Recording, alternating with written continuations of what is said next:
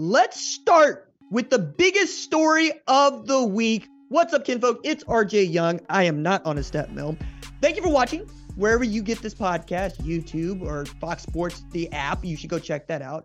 But today we need to talk about the biggest news that has already occurred, which is that Northwestern will no longer be coached by Pat Fitzgerald. So this has moved Northwestern into a very interesting point in their football history. As you would understand that Northwestern has kind of been pretty doggone decent in football over the last decade or so, having played in the Big Ten championship game as recently as 2020 and having really put out a product that Northwestern fans could be proud of. But now with Pat Fitzgerald, who I think is the winningest or one of the winningest coaches in Northwestern history, no longer leading that program, there's a vacancy, there's a void for which they're going to have to find not just a familiar face, but a face that everybody wants to get behind leading this Wildcat program in the direction they were heading. Frankly, I mean, we're talking about perhaps one of the more decorated players in addition to coaches in Pat Fitzgerald, and a guy that I thought would, be there as long as Kirk Ferentz is at Iowa for some reason or another, because he's so tied to the program. However, if you are looking at the future of Northwestern football, and you're a Northwestern fan, so you are, lots of reasons for you to be excited, right? One of those is at the end of the 2023 season, they're going to begin breaking ground on an $800 million project that is going to lead to new facilities that involve, among others, a new stadium. They've been playing at Ryan Field for the better part of 100 years. I believe 97 years they played at Ryan Field. And now they're going to build a new facility that's going to take 12,000 seats down, but also make it a packed house at 35,000 with a roof that refracts noise. I like to think that that's just going to make it into a tin can. And if that makes it something that is similar to Lucas Oil Stadium, that's going to be a Rockets place. Having been to Lucas Oil Stadium a couple of times for Big Ten championship games, I can tell you, man, I can't hear myself think there when folks are going crazy. And if that's the atmosphere that you're trying to create for Northwestern football, you're in a really good place. I think the other part about this that is really interesting is they have the backing from the Ryan family and others. And in this new TV agreement that the Big Ten just signed, lots of levers to pull in as far as, okay, what do we want Northwestern football to be in the future? And this stems from not just your identity, but also what your offense and your defense looks like. If you watch Northwestern football, you know that it's mostly 3 yards in a cloud of dust. Now you get to kind of move away from that if that's something that you want to do, in addition to keeping your really, really outstanding academics on track. I mean, anybody that knows Northwestern knows about Northwestern's journalism school and how much they value it, and frankly, how many great journalists have come out of it. If you can get that sort of excellence from your journalism school over to your college football team, I think you're going to be very excited about it. Other part to take into account here is I think we need to take a look at who they're going to make at least the interim head coach as they get started going into preseason camp, and whether or not that coach gets an opportunity to win the job. We saw this last year with Nebraska and Mickey Joseph. They ultimately went with Matt Rule. We also saw this last year with Wisconsin with Jim Leonard. They ultimately went with Luke Fickell. And that's usually how these things go. The interim does not usually get to stay on as the head coach. And if he does, it's not usually your long-term commitment. It's usually a year or two to get you to the next person that you want to actually have an imprint on the program. I think that you're playing with found money this year if you're a Northwestern football fan too, right? Last year, the joke is they did not win a game inside the continental United States, right? They go to Ireland, they win a football game against Nebraska. Okay, cool, right? That's the joke. But as the Big Ten continues to get bigger, with 16 teams coming in 2024, and as we're leading toward 2 power conferences in the SEC and the Big Ten, you still have an opportunity here because Northwestern is leagues ahead of, say, Vanderbilt, which I like to think is the comp there, right? You're looking at the academically sound, rich institution that you really want to know, is it going to pull its weight in football? You're probably going to compare Northwestern to Vanderbilt, and I think Northwestern is head and tails above where Vanderbilt is relative to their station, the SEC, relative to their station in the Big Ten. You also get an opportunity to, if you need to do some healing, right? You get an opportunity to grieve, to talk through some issues that the university itself is still having to work out, and you get to reset. And I think they're in a great place to do that because Their athletic director is Dr. Derek Gregg, who is a man that I have tremendous respect for, and I count as a mentor. He was the athletic director of the University of Tulsa, and in between being the athletic director of the University of Tulsa and the athletic director at Northwestern, he also worked in the NCAA, and his background is in compliance, which is, another way of saying he wants to do this right. He wants to do this the right way every step of the way. And I think he's going to be in a really good spot to help Northwestern figure out what is next for its football program, which I need to say is in a really great place despite severing ties with Pat Fitzgerald as the head coach. Other part about this that I love about Dr. Gregg's background is he played football. He played wideout at Vanderbilt. So he understands what it means to play football at a program that might not be the best athletically, but certainly has a very rich history academically, and what's it going to take to get him to that next level, both at Vanderbilt as a player and then at the University of Tulsa, where I went to undergrad. We're not too proud to say it, like to think of ourselves as the Harvard of the Midwest, even though there's only one Harvard and it ain't in the Midwest. You get the point there, right? That's what you're trying to do at Northwestern. I'm also very curious to see just what some of the recruits have to say about what's going on, how they're going to stay committed. I've already heard from some that say, I wanted to go to Northwestern. I think I still want to go to Northwestern. I think that's good news. I think how this is being handled over the last couple of weeks is also, or I should say even the last week, has been pretty decent, all things considered, right? Like, you're in a tough spot here as a Northwestern fan trying to root for your football program, and I understand that. I understand feeling conflicted. I was conflicted this time last year when Cale Gundy was forcibly removed from the Oklahoma football program, and that really hurt me. I even broke down in tears here on the show talking about it because it's your program, right? There's not a whole lot of things that mean more to us as graduates of a university than our football program, especially if we are season ticket holders. And I'm speaking to you specifically if you're a Cats fan. I think the next steps are crucial, right? The next steps need to be about repairing, right? Understanding what your new protocols are and understanding why some of the things that they have been reprimanded for by their university matter. Like, I'm going to point out some of these things that I think need to be talked about or at least mentioned when President Schill said, hey, we're going to do some things like mandatory annual training along the lines of hazing, which is allegations that were levied at the Northwestern football program while Pat Fitzgerald was head coach. Reason to believe those two things are related in why he was relieved of his duties. But they also don't get to practice at Camp Kenosha anymore, which inside of Northwestern is a very big deal, right? They go to Camp Kenosha each preseason camp to bond, right? To enjoy each other and to get away in a very, remember the Titans 2-a-days kind of situation where it's just them, it's just the program, it's just the football team as they prepare to try to put an assault on a Big Ten football schedule, right? I think that they're going to have to find new traditions. They're going to have to find new ways of not just talking to each other, but talking to the public about what they're doing. And this is going to be hard, but it's necessary. And I think you can do it. I think you're going to be in a good spot. So when we get back to talking about Northwestern football come Big Ten Media Days, I'm sure we'll have more to discuss.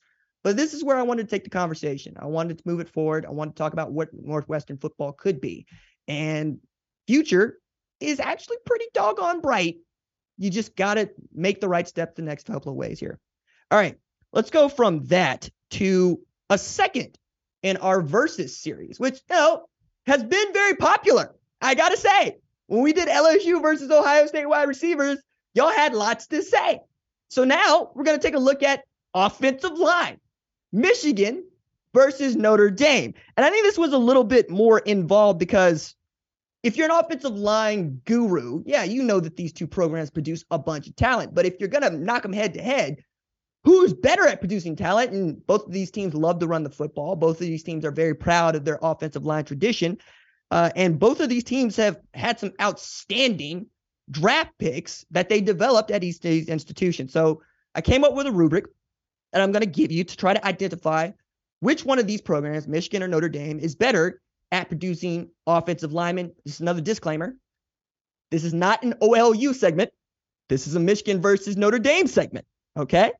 Different discussion. So let's start with points and how they're awarded to each program.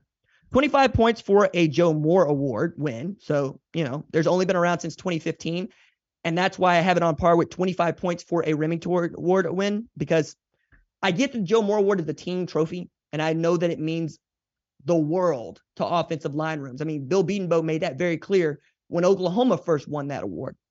But seeing as it doesn't have a big sample size, I didn't want to make it that much more weighted than, say, the Remington Award, which has been around since 2000, and we have more data to pull from and more opportunities to win the trophy, right? That's my way of trying to be fair. So 25 points for a Joe Moore Award win, 25 points for a Remington Award win, because you can only have one of those asterisks there because we're going to get to it.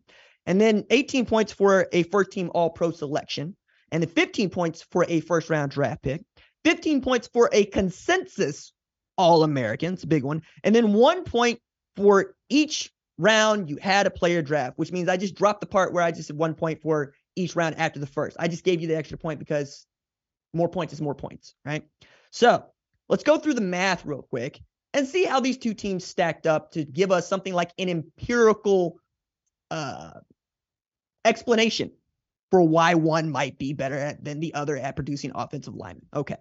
So University of Michigan had 22 total offensive line draft picks since 2000, which is where I started all of these. I went back to 2000 because I can get data from 2000 forward. And if we go any farther back, we start playing with different eras of football. And I'm not interested in counting offensive linemen that were drafted post-World War II. Different kind of football. I mean, if I wanted to be frank about it, I didn't want to go back to integration, 1970, right? Let's keep it at 2000. 21 offensive line draft picks from Notre Dame since 2000 means 21 points. So 22 to 21 already, they're neck and neck. 5 first-round draft picks from Michigan, right? That's 5 times 15, 75 points. And then the same amount for Notre Dame, which I did not expect. 5 first-round draft picks for Notre Dame, 75 points. 6 first-team All-Pro, excuse me, not All-American, first-team All-Pro selections for Michigan. But Steve Hutchinson has 5 of those, and Jake Long has 1. Steve Hutchinson made first-team All-Pro 5 times. That blew my mind. I went to go look at that. It's like, is that right? So, yeah, Steve Hutchinson's got 5 of the 6 for the University of Michigan. But there are 7 first-team All-Pro selections for the University of Notre Dame, for which Zach Martin has 6, which led me to think, Zach Martin, one of the 2 greatest guards to ever play football. Anthony Munoz over there, and then Zach Martin. It's a good discussion. We're going to get to another Notre Dame player here, I assure you. And then 1 All-Pro selection, first team for Ronnie Stanley. So that's 6 for Martin, 1 for Stanley. That's 7 All-Pro selections. So you got 108 for the 6 for the Michigan, and you got 126 for the 7 from Notre Dame. Okay. There were 2 Joe Moore Award wins for Michigan over the last 7 years. That's ridiculous. But also, tip of the cap to Jim Harbaugh and his ability to put outstanding offensive lines out, because you got to see the product of such a thing in 2022 when they were able to basically get Blake Corum whatever room he needed to be great. And then when he was not able to go, the same thing was true of Donovan Edwards. And that's just the 2022 group, which is outstanding. Notre Dame has not produced a Joe Moore Award-winning offensive line yet. They've done 1. They got 1, 2017. Because I remember I put this down and producer Tyler was like, no, we got that one. I said, you know what? You're right. So that's 25 points. 3 Remington Award wins for Michigan. And one of those, actually, you had 2 Remington Award winners, which I did not expect to see. But that's 75 points for them. And then 0 Remington Award wins for Notre Dame. That's the 0 that I actually got right the first time. And then consensus All-Americans. This one was a little bit interesting to me, if for no other reason than consensus All-American, I think, is much harder to come by than first-team All-American. Because, well, the FWAA and, say, the AP are not always in lockstep. So having someone that is getting 4 out of 5, right, is important, especially since we got a lot of first-team All-Americans. And the reason I say we got a lot of first-team All-Americans is that's a prerequisite for getting into the College Football Hall of Fame. If you have not been voted to a first-team All-America team, you are ineligible as a player to get into the College Football Hall of Fame. So University of Michigan has had 6 consensus All-Americans. Steve Hutchinson, who's a monster, David Bass, Jake Long, Dave Moak, and Victor Oluwatimi, right? That's 2 for Steve Hutchinson and 2 for Jake Long, who just outstanding to get him to 6. That's 90 points for 15 piece. Consensus All-Americans for Notre Dame, 4, right? Ronnie Stanley, Mike McGlinchey, Quentin Nelson, and Liam Eichenberg. Now, Quentin Nelson is also that dude that I was alluding to when I was talking about Zach Martin, one of the 3 best guards of all time, right? And now I'm looking at it. You got an argument for 2 Notre Dame products, perhaps being 2 of the 3 best guards to ever play football. I mean, you take it back to Quentin Nelson and maybe getting robbed of a trophy here or there during his last year at Notre Dame, because the more I hear offensive line folks talk about Quentin Nelson, the more I'm made to understand that he's just an absolute freak. The things that he's able to do are not things that you're supposed to be able to do, period. And the idea that he plays guard and does those things, which many people think is the least skillful position on an offensive line, blows their minds a little bit more. So what is the final tally on these things? Well, turns out Notre Dame was able to accumulate 307 points across this rubric that I created. But that was nowhere near close to Michigan's total of 419 points. So in 2023, going back to 2000, using the criteria such as first team All-Pro, Remington Award winner, Joe Moore Award winner, first round draft picks, the lot of it, Michigan has just been that much better at producing offensive linemen than Notre Dame. All right. Now let's get to, well, my favorite interview so far this July, as I'm going to do a bunch of them, where I talked to 2024 Texas Christian commit Hauss Hejny and his father. Take a listen. I'm pleased to be joined by 2024 Texas Christian quarterback commit Hauss Hejny. Hauss, how you doing? I'm doing great. Just happy to be able to be on the show. So excited. Well, man, I'm excited to have you because, number one, I love a quarterback that can get up and go, right? And sure. I understand that's the calling card right away for you. So let's start with that. You always been fast? I've been fast since I came out of the womb. I mean, when my mom had me, she was obviously in college. So, those genetics were real fresh like when I was born. So, ever since I put the pads on or the flags on, first of all, or running around the bases, I was always fast. So, I mean, I was fast ever since I can remember. Goodness. So you've been fast ever since you can remember. And we got Dad over to your left over there. Dad, poke your head in over here. Say hi. What's up? Right. Well, I mean, stay in here because we'll include, you know what I'm saying? I'm going to take it back to start for a second here. I'm educating people. All right. It's not just that you're fast, you run 10-6. It's also that your name is Hauss. Okay. And Hauss Hejny. So, Dad, I'm going to throw this to you. How did you get past Mom naming him Hauss? Let me tell you something. I married up big time. She was a hoss of an athlete herself. Grew up in the Western world, multiple sport athletes. She ran track and played basketball at TCU, so way better athlete than I was. She just understood it. She just got it. And my very first Pee Wee football coach, when I was little, I played middle linebacker and I played quarterback. And so I called the plays on defense, called them on offense. And he used to put his arm around me. He called me Hauss. And I felt like I was 12 feet tall. So again, that's where it came from. Goodness. And it's already got me into trouble because I've been texting with you, Hauss, and now it autocorrects in my phone because it used to be HOSS in my phone. Now it's HAUSS. So yeah, I already got that going on. So I can't wait to see what all goes on when you get to Texas Christian. But let's start with that. Why did you decide to commit to Texas Christian? Well, obviously, I mean, both my parents went to TCU, and I've grown up around it my whole life. I grew up in the training room when I was, a couple weeks old. I mean, the trainers were my babysitters. I grew up chewing on mouthpieces, getting my ankles taped by all the trainers. So I just bleed purple, and I'm biased, obviously. TCU's always been my dream school, and I've worked my whole life to be able to put myself in a position, hopefully one day play at TCU. Obviously, I was obviously going to look at other schools and stuff, and find the best place for me. But at the end of the day, I looked at all the options I had available, but TCU ended up being the best fit for me. Coach Bryles, Coach Dykes, love both of those coaches, and I want to play for them. So, and another thing is, I got my senior season ahead of me, and I felt comfortable with TCU, and I'm going to feel comfortable with TCU throughout this process. And, I just wanted to get that out of the way so I can focus on my team that I'm on right now and, go through my summer workouts and just not worry about the recruiting thing, going on visits and stuff like that, and just focus on right here, right now, and, have a good senior season. Well, taking it back to that junior season, which was pretty doggone good, I might add, it felt like you were in lockstep with Texas Christian there. You were winning. They were winning. Obviously, you end up with belt, but they come up just a little bit short. What'd you think about Texas Christian and their 2022 season, which I don't mind saying is the best season in Texas Christian history? I don't give a good damn about the 13-0, right? It's last year you played for the national championship. You're pretty doggone good. Oh, no doubt, no doubt. I mean, going back to, us going belt and belt, it's probably like my dad's favorite sports season of all time because, obviously TCU does well in his son's first year starting at quarterback, us winning the state championship and them obviously going to the national championship.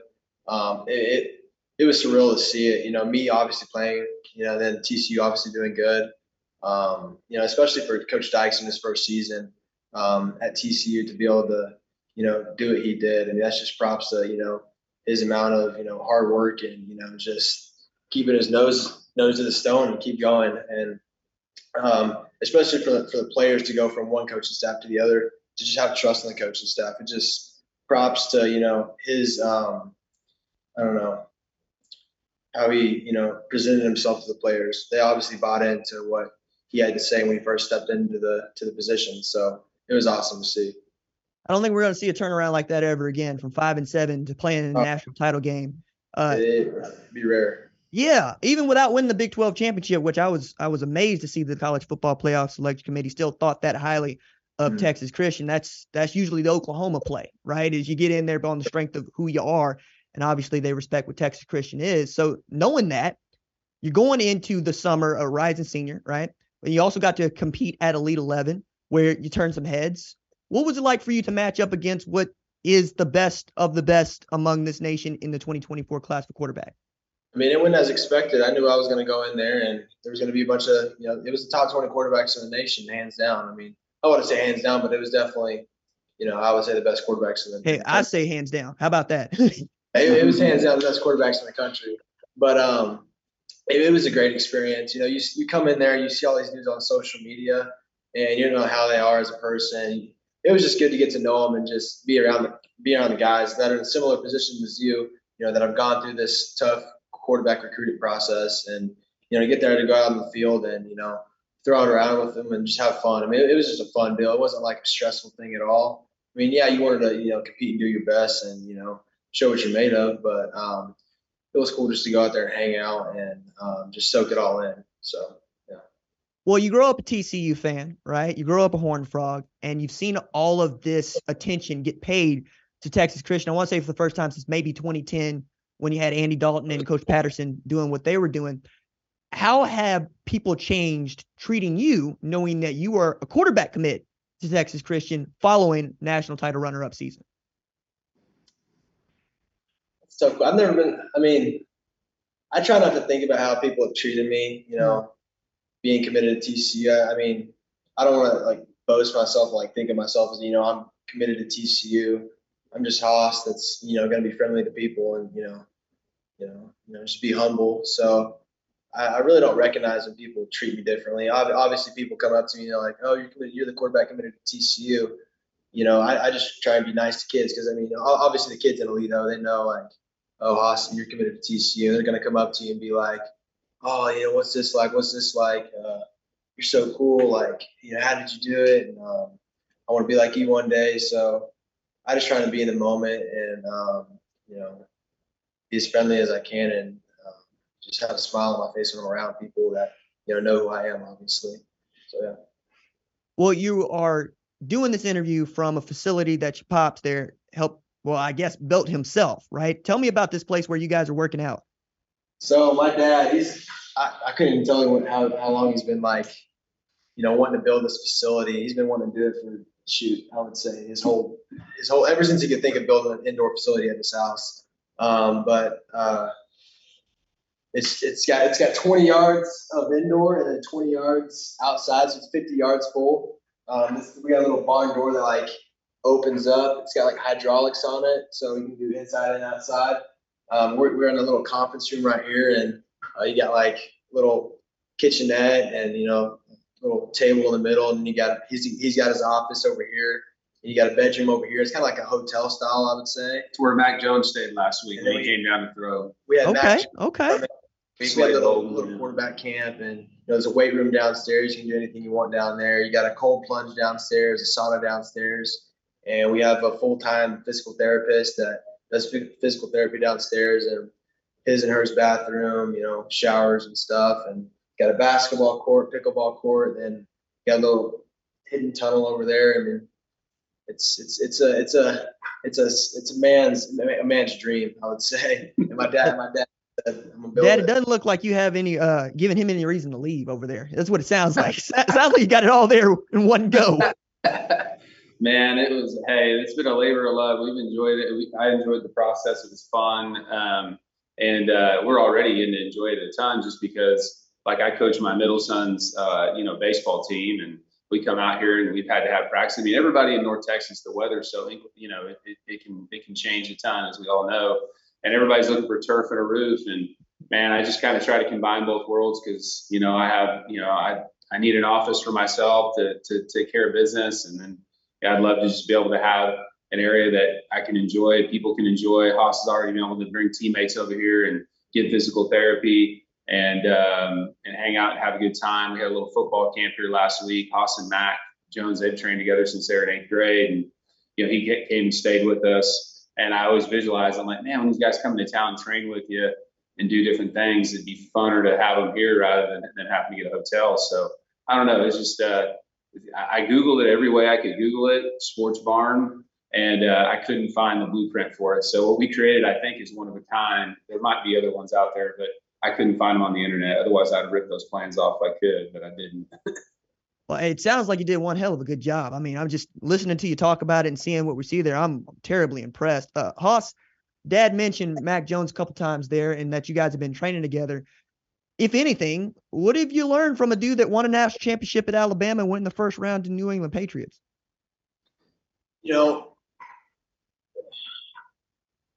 There's only a few factors that, separate, the good college players from the great college players, the NFL QBs. I mean, everyone's human. He's just a normal dude. That's what I've realized throughout this process is all these high level quarterbacks they're just normal kids. I mean, he's 25 years old, just fresh out of college, just bought a house. It just takes another level of work ethic and focus and attention to detail. And he has all three of those things when it comes to his film study. The way he takes care of his body, which he's had to work on because he didn't have the good habits, and he's honed in on that. And those are really the three main things is what I've learned from him. I mean, it takes another level of focus. You've probably learned the most in the film room from him. I've learned a lot. I've been able to sit in the film room with him and pick his brain and just I've just seen what he knows knowledge wise. He knows a lot about the game, and it's been good just to learn from him and see what he knows, and which just gives me a skill of like what I really got to improve on, which is my mental part of the game, and really digging into the film and just making the game come slower and easier. So yeah. Well, I'm giddy about that because that's a man that got to learn from Bill O'Brien. He's going to have Bill O'Brien a second time. Lord knows what rubbed off about Steve Sarkisian, and a guy that was a late bloomer, right? Wasn't the biggest guy in the world. Then he gets to Alabama and he wins a job nobody thought he could win, and he leads them to a national championship in a plague year. That's dream stuff there. Hauss, man, we running up on time. I'm having such a great time talking to you, but this is what we got, dog. I hope to talk to you again soon. Is that okay? That's great. Yeah. Right. Okay. Hauss Hejny, thank you so much for taking time to join us here on the #1 college football show. Dad, you've done a great job. Let me say so on the record right here, right now. Thank you so much for allowing us to speak with your son. Thank you very much. We appreciate you having us on. I appreciate you making the time for this. Thank you. Yes, sir. My thanks once again to Hauss and his dad for taking time to join us here on the #1 college football show. And that's going to do it for this episode of the #1 college football show. My thanks as always to our lead producer, Tyler Wojak. Our senior producer is Catherine Donnelly. Our director is Kyle Holly. Our social media maven is Javion Duncan. Our production assistant is Kiara Santana. Our lead screener are Jack Coakley and Torrin Westfall. I'm the host, RJ. We will see y'all on Friday. Deuces.